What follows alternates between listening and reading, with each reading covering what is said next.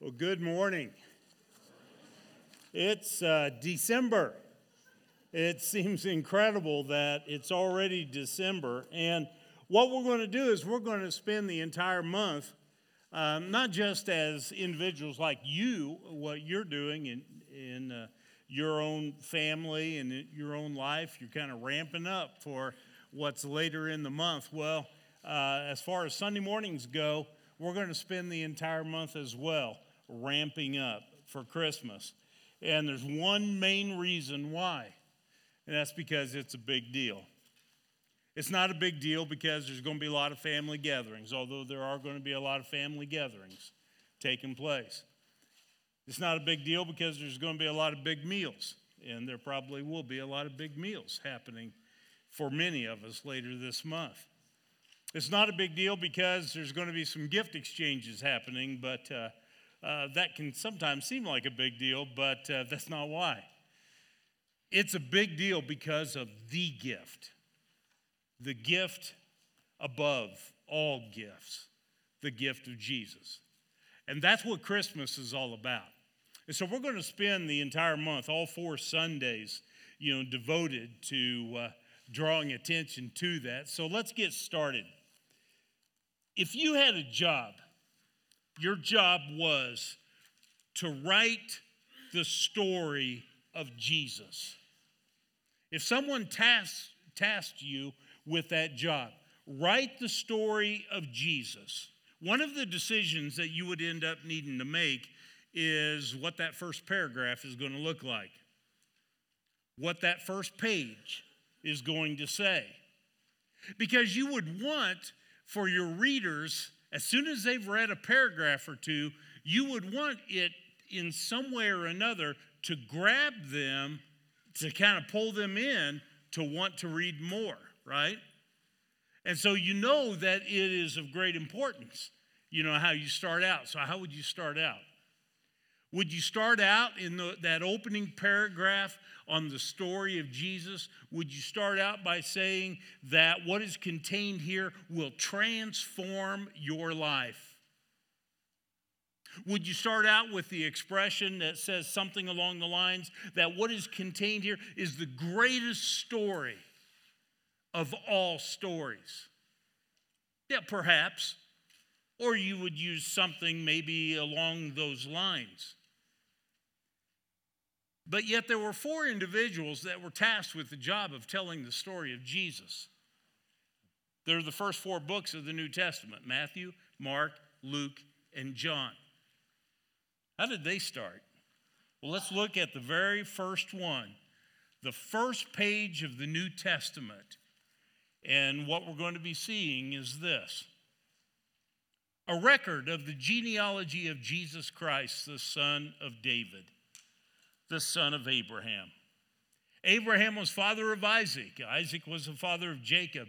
Jacob the father of Judah and his brothers. Judah the father of Perez and Zerah, whose mother was Tamar. Perez the father of Hezron. Hezron the father of Ram. Ram the father of Amminadab. Amminadab the father of Nahshon. Nahshon the father of Salmon. Salmon the father of Boaz, whose mother was Rahab. Boaz the father of Obed, whose mother was Ruth. Obed the father of Jesse, and Jesse the father of David. David was the father of Solomon.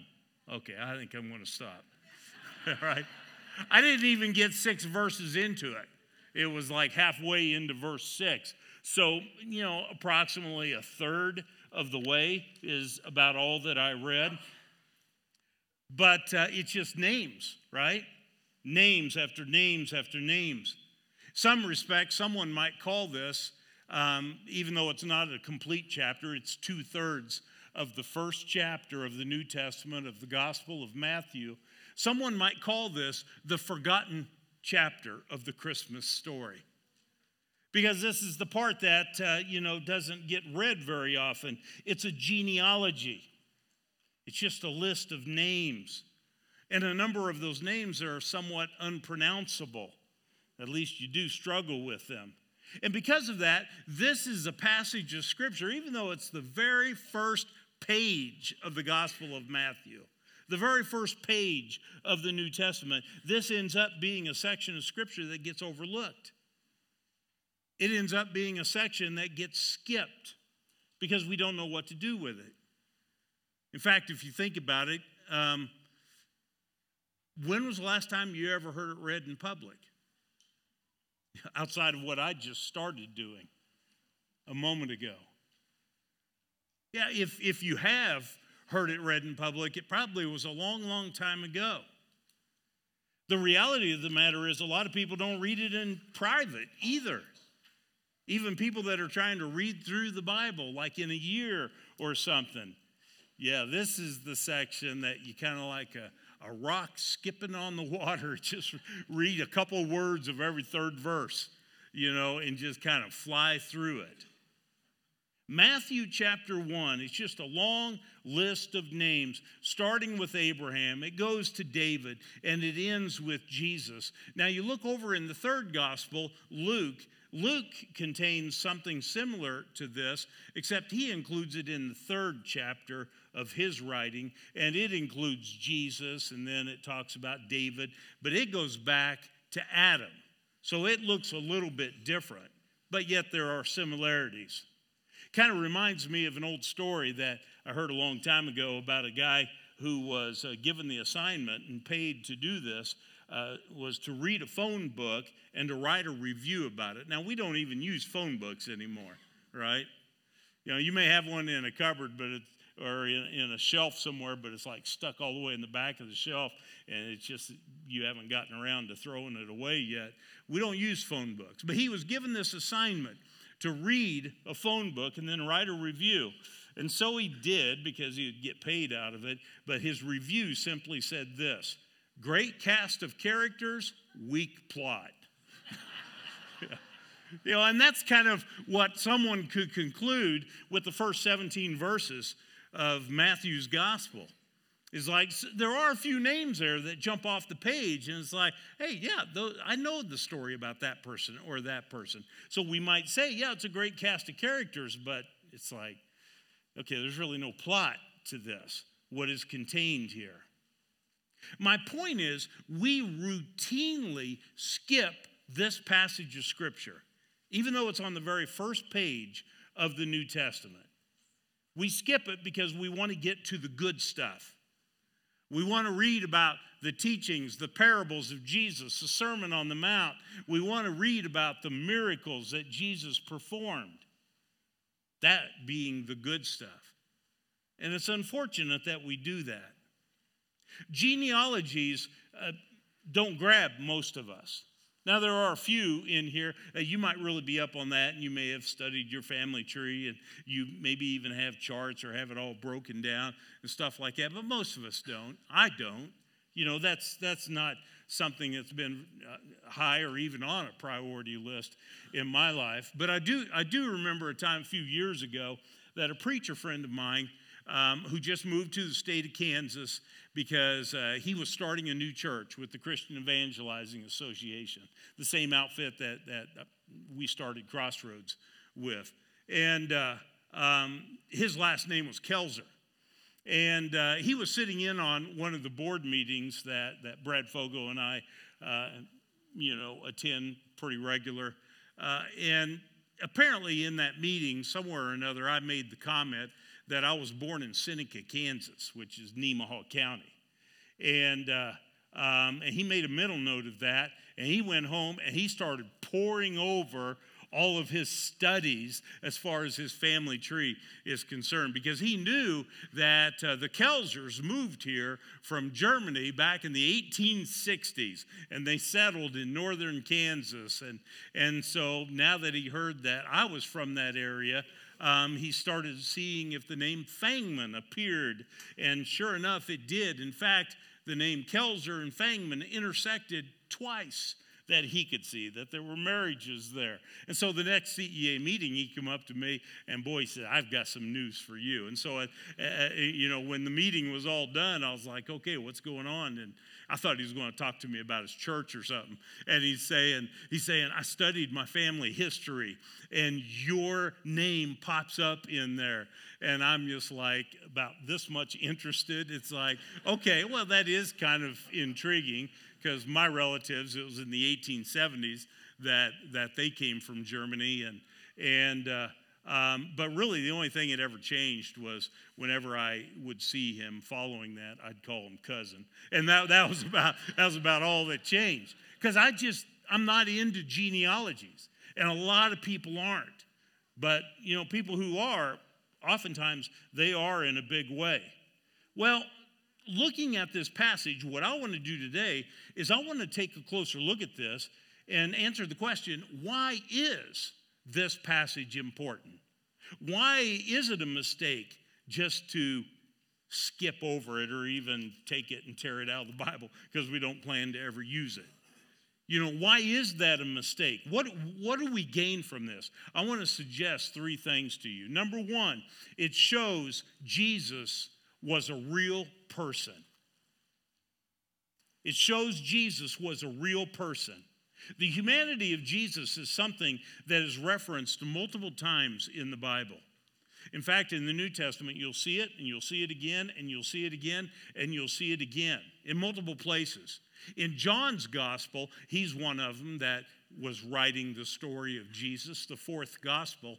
And in the first chapter, he's referring to Jesus when he refers to Jesus as the Word. I'll talk about that a little more in 2 Sundays. But it says, the Word became human and lived among us. It was a specific point that John wanted to make, is that Jesus became a human being. In the book of Hebrews, we read this in the 2nd chapter. Since the children have flesh and blood, he too shared in their humanity, children being people. Since we have flesh and blood, Jesus took on flesh and blood. Paul, in the book of Philippians, chapter 2, he devotes a little more space to this. He says, though he was God, he did not think equality with God as something to cling to. Instead, he gave up his divine privileges. He took the humble position of a slave and was born as a human being. When he appeared in human form, he humbled himself. And so, like I said, you see multiple places in the New Testament where this particular part of the story is being brought to the surface and attention is being drawn toward it. That Jesus was a person. He became a human being. And you will find that again and again and again throughout the New Testament. On the surface, having a list of names may not seem in and of itself overly impressive. But what it does is it shows readers that this isn't a fairy tale. This is a true story. This doesn't begin with the words, once upon a time, like fairy tales begin. No, this begins with a family tree, helping to communicate that there's some roots here. He was actually a person. He didn't appear out of thin air. He had a human family. He was born into a real family. And that's part of what this genealogy shows. Let me just give you one example of some of the importance in the Jewish minds back in the 1st century, because that's who Matthew was writing to. He was trying to communicate, and that's why he uses multiple Old Testament prophecies of Jesus that he was going to come, because he was trying to communicate to the average Jewish person that Jesus really is Jesus, that he's a fulfillment of what the Old Testament talks about, and that he really was a person.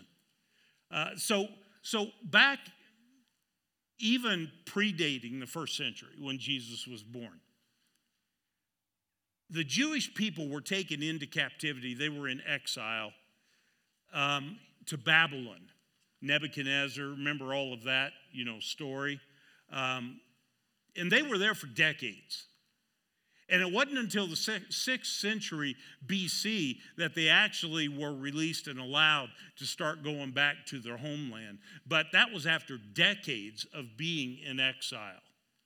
And so when they went back to their homeland, where modern day Israel is at today, one of the things that had to be determined was that they had rights to their family land, their family farms and homes and all of this. But in order to be able to prove that you had a right to all of that, you needed to be able to show by way of genealogy that you actually were the kin of the people that were taken in exile from here.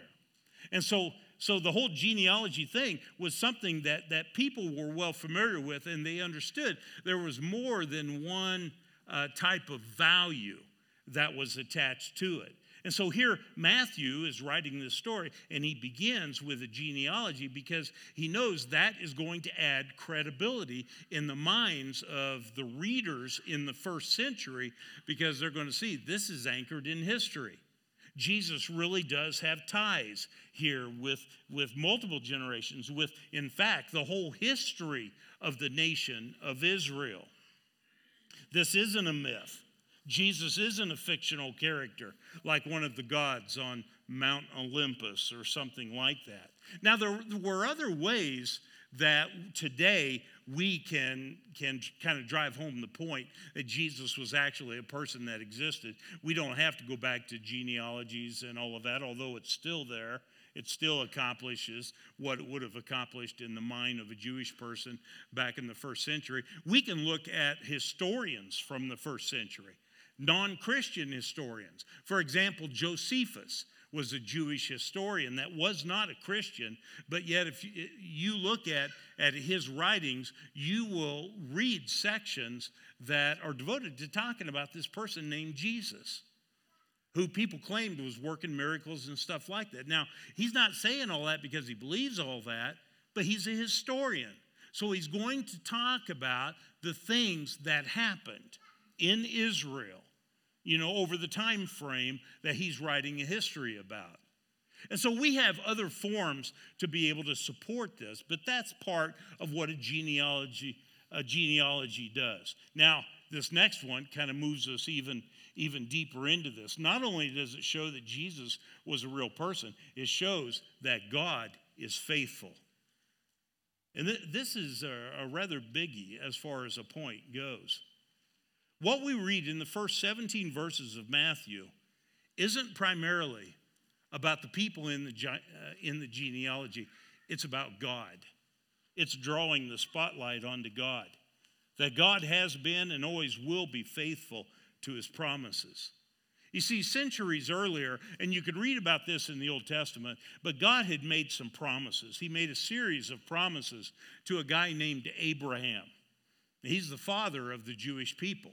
That's where it all began. Of course, back in those days, his name was Abram, but God had told him that he would be the father of a great nation and that through him all the families of the earth would be blessed. It's found in multiple places of the Old Testament, but here's one of the earliest ones, pretty early in the book of Genesis, the first book of the Bible. Genesis chapter 12 says, "Now the Lord said to Abram, I will make you a great nation, and I will bless you and make your name great. And so you will be a blessing. And I will bless those who bless you, and the one who curses you I will curse. And in you all the families of the earth will be blessed."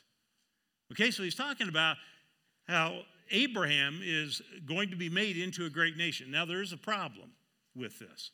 At the time that this promise was being made to Abraham, he was married, but he had no kids. He had no family outside of him and his wife. And he wasn't a young guy either. He was already up there in years. He was 75 years old. And his wife wasn't a whole lot younger than that. And yet hear the promise that God was making to him, that Abraham, you're going to be made into a great nation. And all the earth is going to be blessed. The families in the earth are going to be blessed through your family. Yeah, you see what Matthew is doing in Matthew chapter 1 in this genealogy, he is helping to show that God fulfilled his promise to Abraham. God had given his promise, and God carried it out. Now, there were other promises as well being made that kind of can be traced back to this genealogy. There were promises that were made to David, that the Messiah would come from his family line and sit on his throne. You can look in 2 Samuel chapter 7, and you can read some of those statements. But it wasn't just Abraham that promises were made to. It was David, King David as well. The prophet Isaiah, not too much later, but at a later time, Isaiah wrote these words. And today we look back on this, even though this can be dated 700 BC, 7 centuries before Christmas ever took place. You know, the whole story in Bethlehem and all of that. This is 700 years earlier. Here's what the prophet said in Isaiah chapter 9. For to us a son is born, to us a son is given, and the government will be on his shoulders. And he will be called Wonderful Counselor, Mighty God, Everlasting Father, Prince of Peace. Of the increase of his government and peace there will be no end. He will reign on David's throne and over his kingdom, establishing and upholding it with justice and righteousness from that time on and forever. The zeal of the Lord Almighty will accomplish this. So you see, the promise specifically states that David's throne, that's where this one that is coming. You could look at this particular passage, and you could actually, in many respects, refer to this as a birth announcement. The unique thing about this birth announcement is it was sent out 700 years before the birth took place. But it represents a promise that comes from God. God made many binding promises.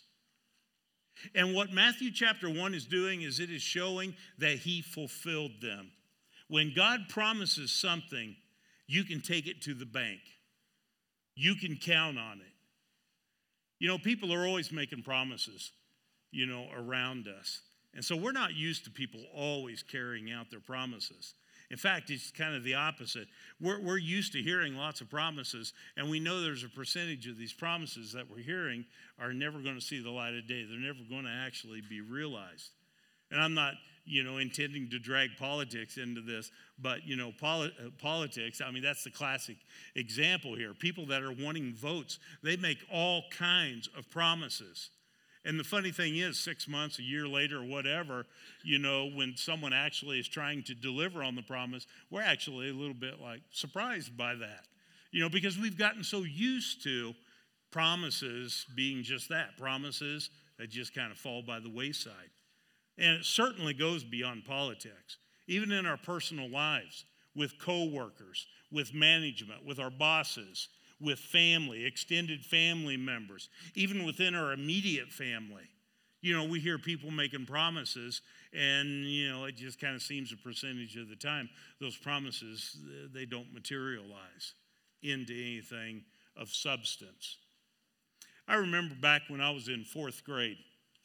I remember 4th grade in particular because that was probably, of all 12 years of school that I went to, that was probably my favorite year because I had a crush on my teacher.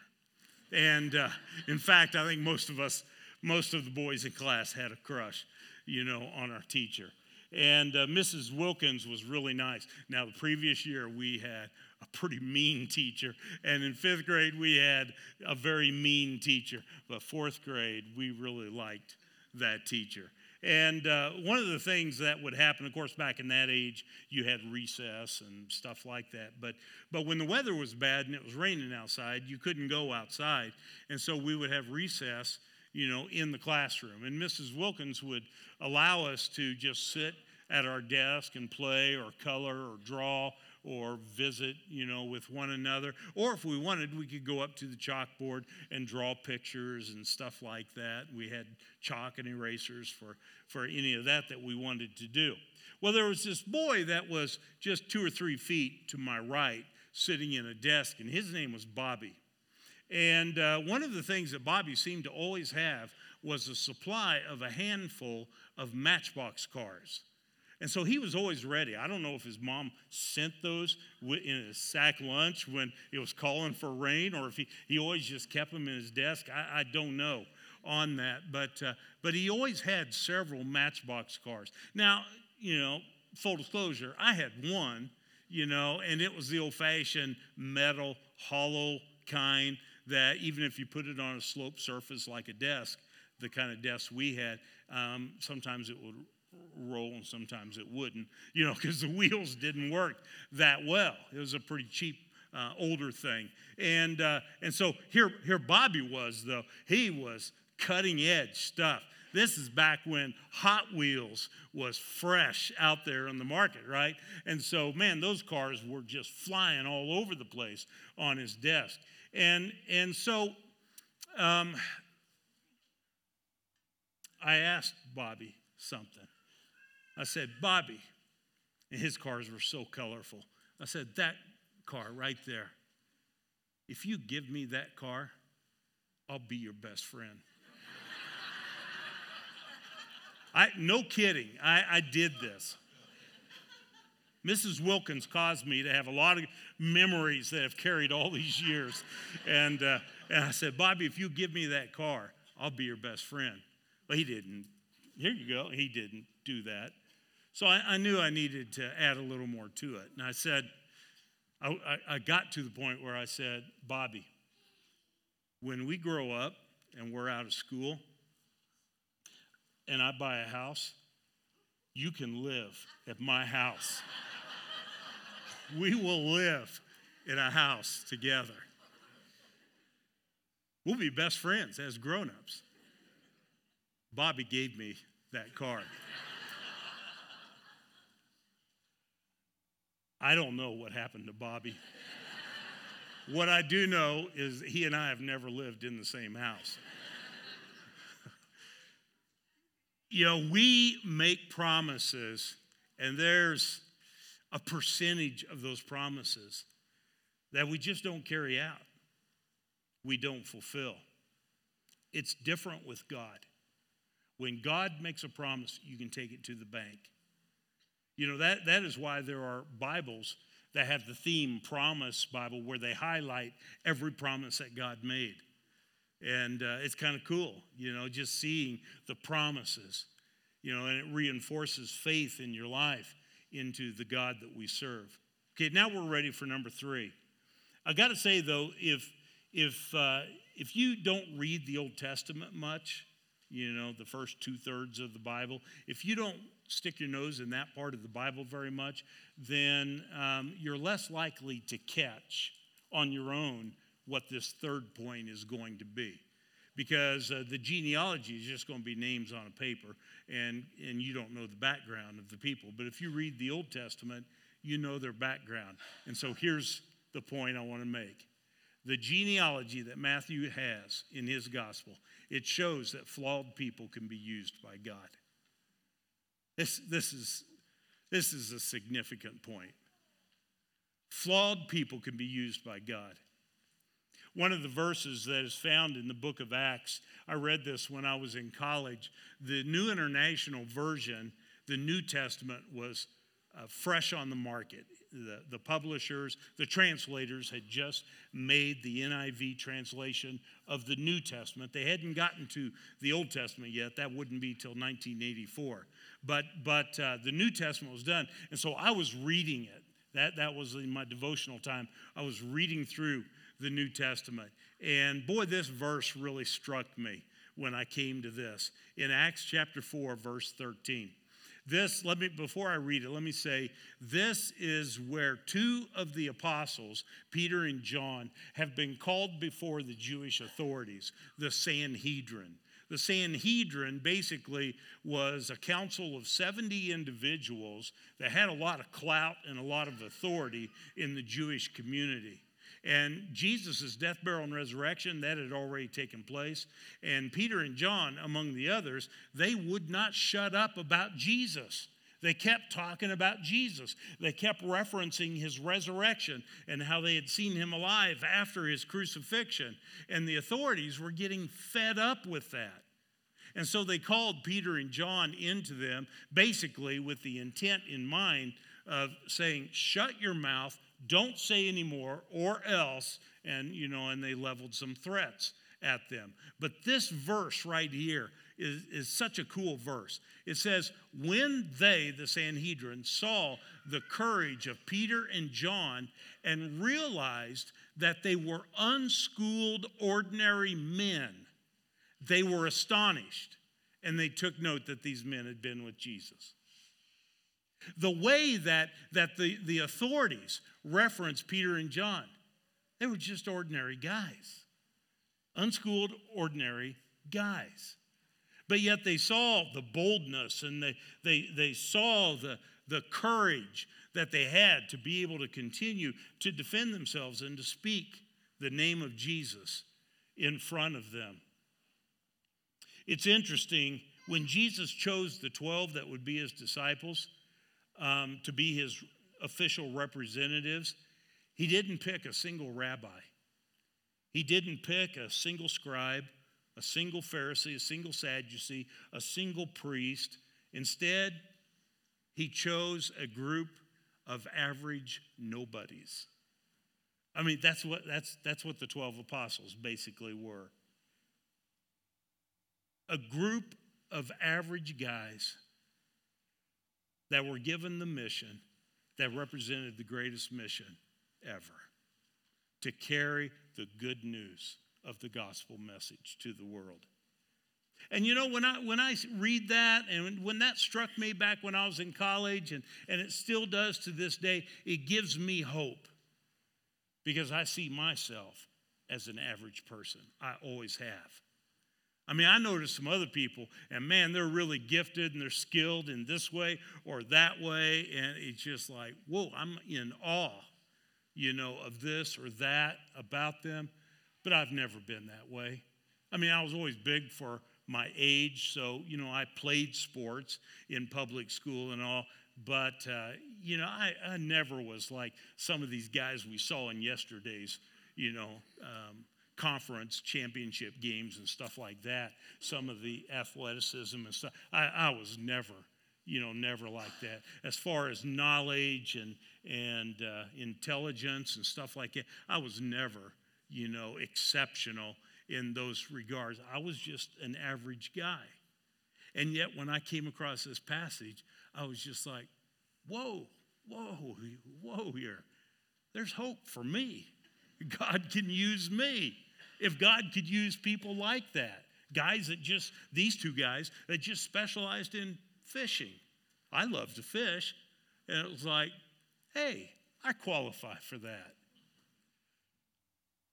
But what we're seeing in Jesus' genealogy, it goes beyond even this. Because some of the people in Jesus' genealogy, even names that I read in those first 6 verses, they were flawed in pretty significant ways. I'll only touch on 3 of them. There's more than 3 in the passage. Tamar. In verse 3, Tamar is referenced. Now, let me just say this, because I'm going to kind of give you a summary of her story. But this story, it reads kind of like a Jerry Springer episode, okay? I mean, seriously. The story of Tamar, it's just, you're reading it, and you back up and you reread sentences because you're like, did I really read what I think I just read? Yeah, you did. It involves her father-in-law, Judah. Judah, he was one of the brothers of Joseph, as far as the family line goes. And Judah had at least 3 boys. Perhaps he had more than that, but he at least had 3 boys. And his oldest boy married Tamar. But he ended up dying and didn't have any children. And this is going to sound weird, but this is a part of Jewish culture back at that time, was that if say you had a brother and he was married and he never fathered a son to carry on his name and then he died, it would be your responsibility as a brother with his widow to father a son. And as soon as you fathered a son through her, then your responsibility as a brother, in that regards, had ended. And so when Tamar's first husband died, it was that husband's next younger brother that was to carry out the responsibility. And there was a couple of issues with that. He took issue with that. Eventually, he ends up dying. Tamar still hasn't had any kids. Now, there is a younger brother yet, who's quite a bit younger, apparently. And so what Judah says is he says, all right, go back and live with your dad, which she was supposed to be regularly dressing in widow clothing, but she was to live with her dad. And Judah says, when my next son, when he gets old enough, then he will become your husband. But Judah, the text tells us, is that he really didn't intend on that because he didn't want to lose his third son. And so some passage of time takes place. And it becomes apparent to Tamar that Judah's never going to fulfill this responsibility. And so one day she hears that Judah is going to go to some nearby town where there's a bunch of sheep shearing that's taken place. And so she gets this idea, and she takes all of her widow clothing off and puts on normal clothes, and she rushes ahead of Judah, gets to that town, positions herself in some way by the gate where she apparently appears to be a prostitute. And so Judah, who had just lost his wife as well in his older age, he comes along and he decides he wants the services of a prostitute. See, this is where I'm saying the Jerry Springer thing is all over this, right? And basically impregnates her. Now, he was going to pay her with a goat. You guys, you're going to be reading this because you're going to say, surely this isn't in the Bible. So you're going to be, this will be the most Googled thing here, in the area on Sunday afternoon.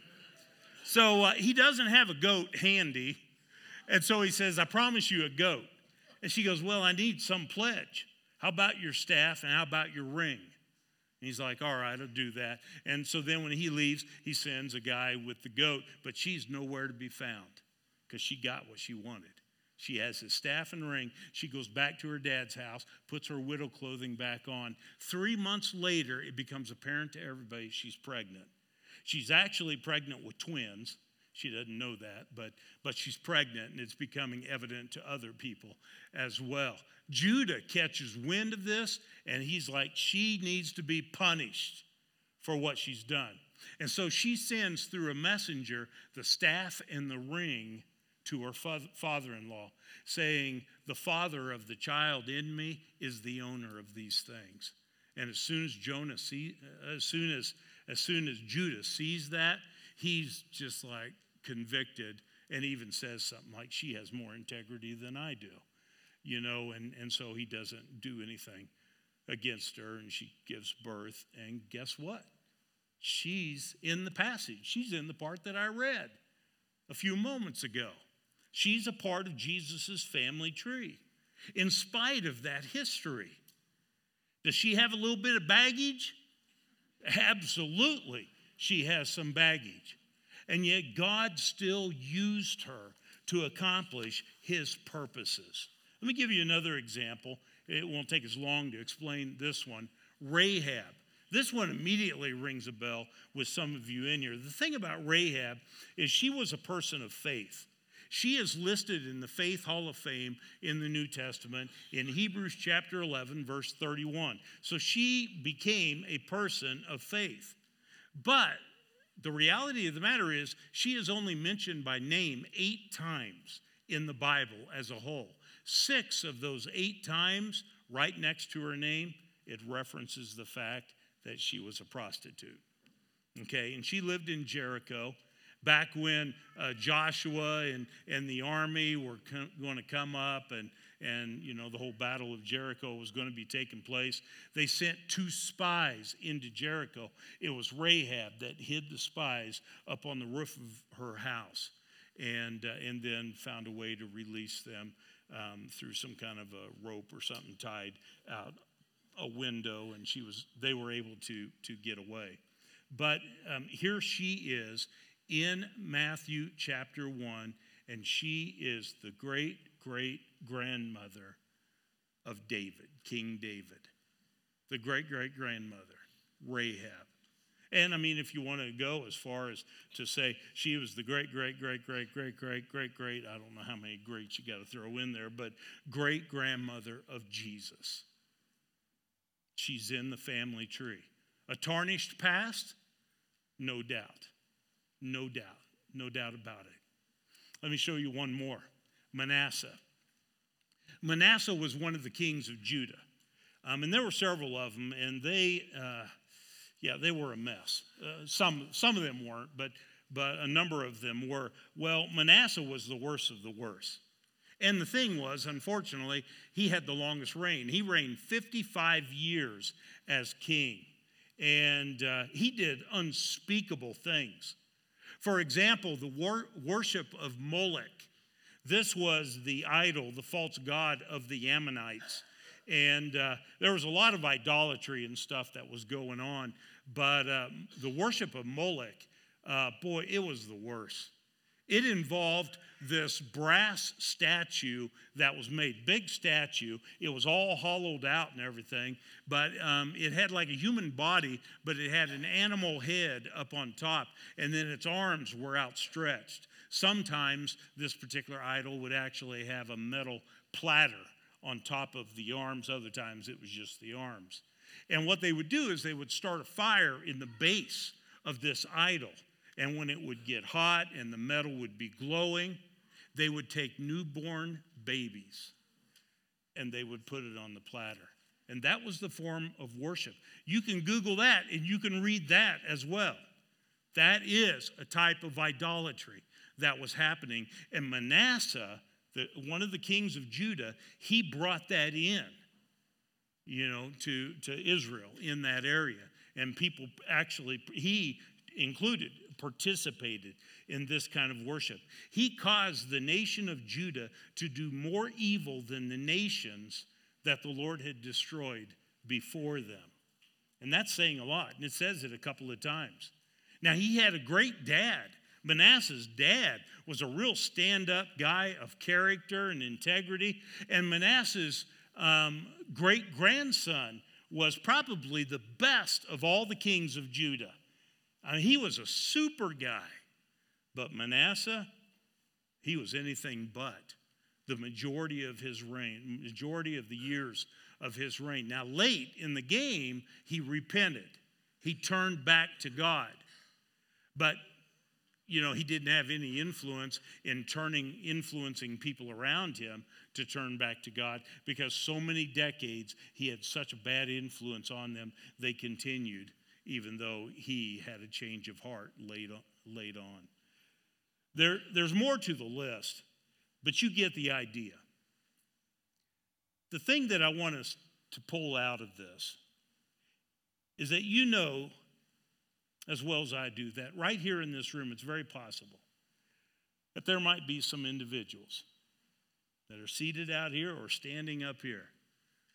There might be some individuals in this room that would really like to be close to God and would really like to be used by God in a meaningful way. But you've scratched that idea from your mind because you've got too much baggage. Because when you look back over your shoulder and you remember what was happening 4 or 5 years ago, what was happening 10 years ago, maybe 15 or even longer than that, you look back and you're embarrassed about that. Because you crossed too many lines. And so you basically look at all of that and you just think, I blew my chance to ever be really close to God and certainly to ever be used by God. I've got news for you. That is not the case. When we look at a passage like Matthew chapter 1, I think that's one of the reasons it's found there, is to send a very loud and clear message that in spite of ourselves, God can still use us in significant ways in our life. What is it that 2 Timothy chapter 3, verse 16 says? All Scripture is inspired by God and is useful to teach us. And it goes on and explains, in what ways. All Scripture. That includes Matthew chapter 1, verses 1 to 17. That is inspired by God, and it's useful to teach us. What does it teach us? It teaches us that Jesus really was a person, a human being that lived. It teaches us that God keeps his promises. If he said it, that settles it. It's going to happen. It teaches us that even people with baggage can be used by God. Even people with baggage like the baggage you have in your life, the baggage I have, we can be used by God. We're going to have our time of communion. I'm going to pray in just a moment. And during this time, I want to encourage you to reflect on what it is, the whole reason Jesus ultimately came into this world, and that was to pay a price on the cross so you could be freed and forgiven of your sin. This is a time when we eat the bread, we drink the cup, and we allow that to remind us of the body and the blood of Jesus, the sacrifice that he made, the substitutionary death that he voluntarily gave in order to free us from our sin, to make it possible for us to be forgiven. This is a time when we prayerfully reflect and express gratitude to God, but might it also be a time when you reflect on some of what we talked about here today? Maybe you've wrestled, like I said a moment ago, you've wrestled with how you're disqualified, to ever do anything with God, to get close to God, to be used by God. Revisit that in your mind prayerfully during this time of communion, because I think God will prompt you. He'll whisper in your ear. He'll tap you on the shoulder. He'll somehow nudge you to say, no, my grace is sufficient for you. And that's part of what we're celebrating here, is the grace of God. Let's pray. Father, I thank you for the incredible amount of love that you have for us. We're not deserving of that love. Oh, but we are so thankful for it. And during this time, we reflect on the greatest expression of all of your love, and that is the gift of your Son, Jesus. And forgive us for ever taking that for granted. We thank you for doing what had to be done to make it possible for us to be able to be forgiven and to be able to have a home in eternity with you. Father, I pray that you would use this time to speak to our hearts in a meaningful way about some of the things we've touched on here today. It's in Christ's name I pray. Amen.